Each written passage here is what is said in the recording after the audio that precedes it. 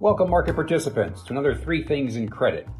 I'm Hesser, Chief Strategist at KBRA. The official start to spring, the Masters, is underway and competing for your attention. But before you start streaming, we'll discuss three things in credit markets that caught our eye this week that we believe you should know about. Let's get started. This week, our three things are: 1. BP is but the latest multinational attempting to change its stripes to become more bondholder-friendly. We'll have a look. 2. Loads of economic data in the U.S. is pointing to a recovery that is looking like it might be a bit unruly. We'll look at the ISM's latest PMI releases for both manufacturing and services as prime examples. And 3.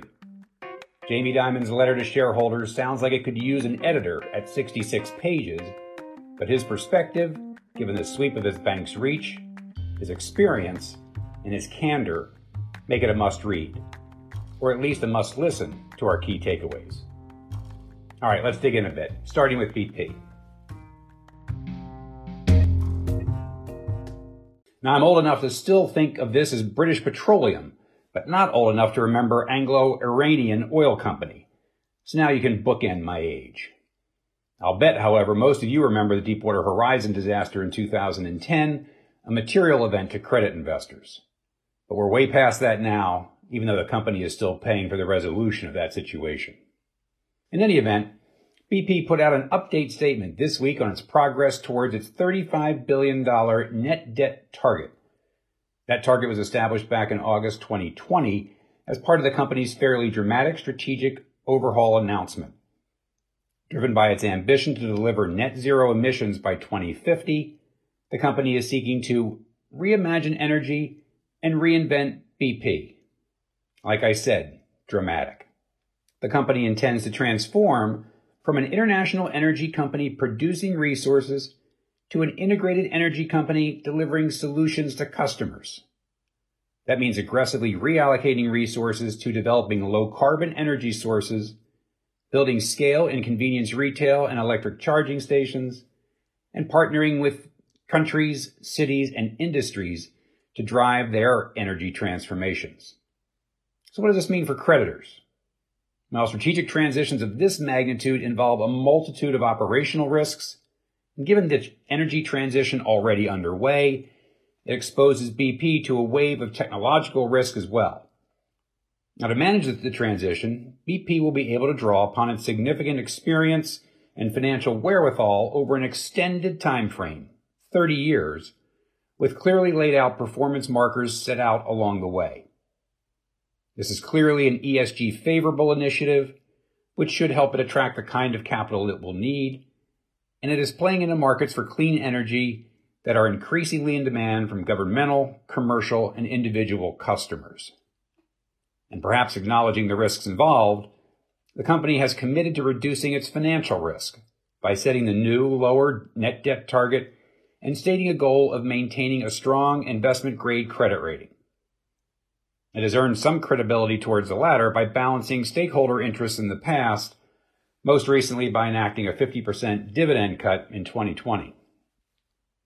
With that as background, the company provided creditor-friendly news this week, announcing that it has achieved its $35 billion net debt target during the current quarter and well ahead of its goal set for Q1 2022 due to proceeds from asset sales and very strong business performance. Results are due out formally April 27th. We will be watching. All right, on to our second thing, the ISM surveys. The fact that both surveys show the U.S. is expanding is not exactly a surprise at this point.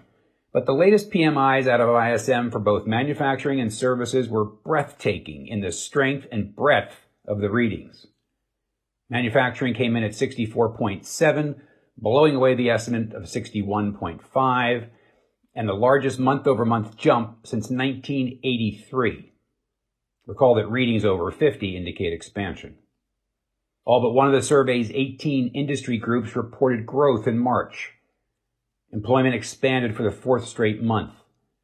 New orders came in at the highest level since 2004, same for production. Expect more of this in the near future as customer stockpiles being too low hit a record 46%.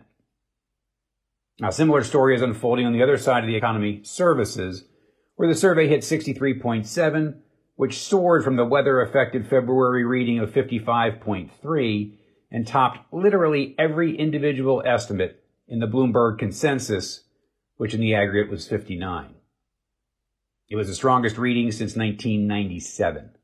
All 18 of the industry groups reported growth. Employment ticked higher for the third consecutive month. All-time highs were recorded in both business activity and new orders.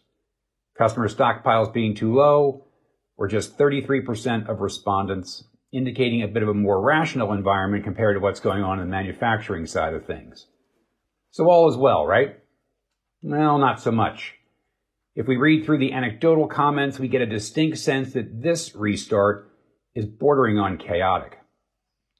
In manufacturing, companies and suppliers continue to struggle to meet increasing rates of demand due to COVID-19 impacts limiting availability of parts and materials.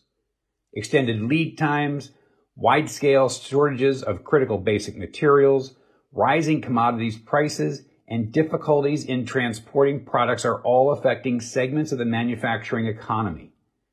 Worker absenteeism, short-term shutdowns due to part shortages, and difficulties in filling open positions continue to be issues that limit manufacturing growth potential. That's all commentary from ISM. In services, they note that production capacity constraints, material shortages, weather and challenges in logistics, and human resources continue to cause supply chain disruption. Now, 2 points we believe creditors should bear in mind amidst all of this record-setting economic rebound. 1, this is not going to be smooth sailing, anything but. We remain cautious regarding the pandemic's ability to throw a wrench into things, witness the outbreak in Michigan and what has transpired in Europe. And take note of the friction showing up in the restart, whether it's labor shortages, supply chain breakdowns, or higher prices for inputs. It will all leave a mark.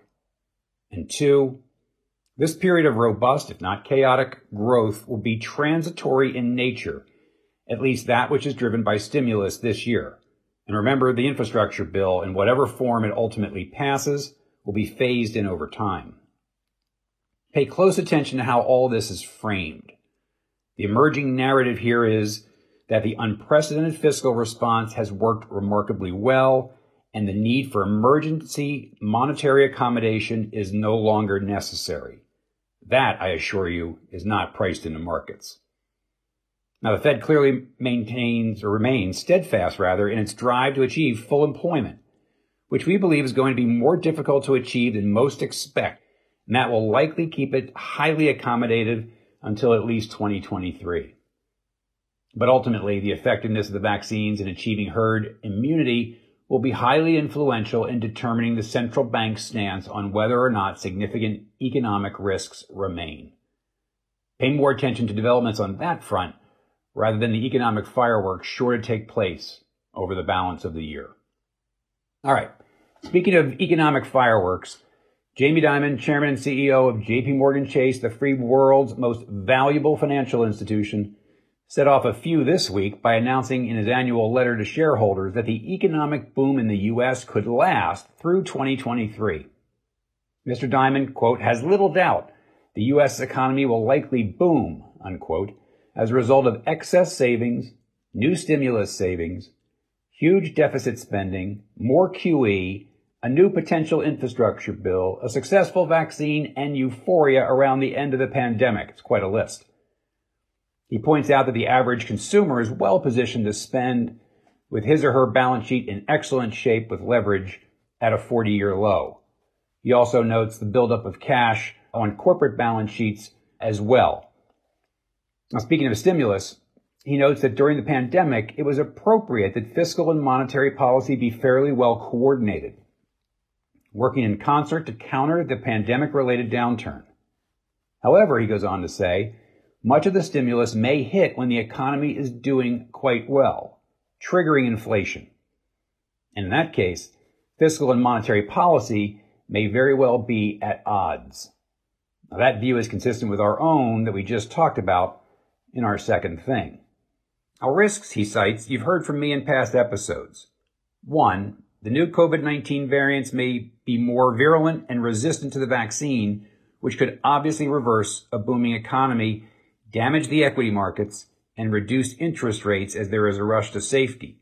And two, the increase in inflation may not be temporary and may not be slow, forcing the Fed to raise rates sooner and faster than people expect. He also notes that we cannot overemphasize the importance of cyber risk, not just to the bank, but also to its customers, countries, economies, and critical industries, such as telecom and power. He points out that problems associated with healthcare are, quote, serious, rampant, and obvious, unquote, resulting in costs that are more than twice those of the developed world without justification by better outcomes. He goes on to mention how J.P. Morgan Chase joined up with Amazon and Berkshire Hathaway to create Haven to address some of these problems. Well, Haven was disbanded in 2020. I guess healthcare inefficiency won out. Mr. Dimon pulls no punches when it comes to public policy failures, which he attributes much of the anemic recovery post the GFC to. One theme he pounds home is weakness in the labor participation rate, calling for the need to, 1, build an education system that includes training for skills that lead to good jobs. 2, improve wages for low-skilled work. 3, make it easier for those with a criminal record to get a job. 4, reform and improve our social safety net programs. And 5, make the healthcare system work better.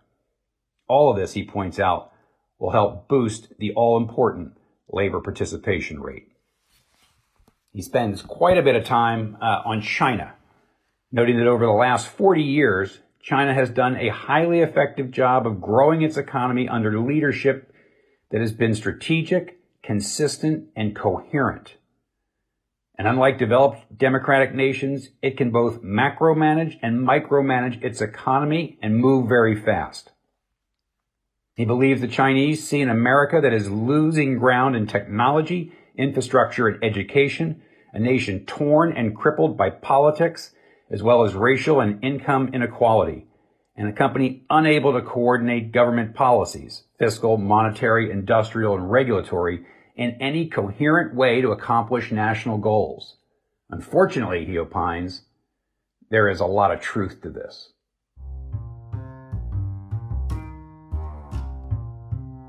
So there you have it. 3 things in credit. 1, BP is the latest multinational that is attempting to change its stripes to become more bondholder-friendly. Keep an eye on that progress. 2, the ISM's latest PMI releases for both manufacturing and services are pointing to a recovery that is looking like it might be a bit unruly. And 3, Jamie Dimon's letter to shareholders is decidedly upbeat over the near term, but a rather sobering one taking stock of America's future. We would encourage you to read the piece. As always, thanks for joining us. We know it's Masters Friday. We won't tell if you have a peek this afternoon. Don't forget to check in on KBRA.com for our latest rating reports and research. See you next week.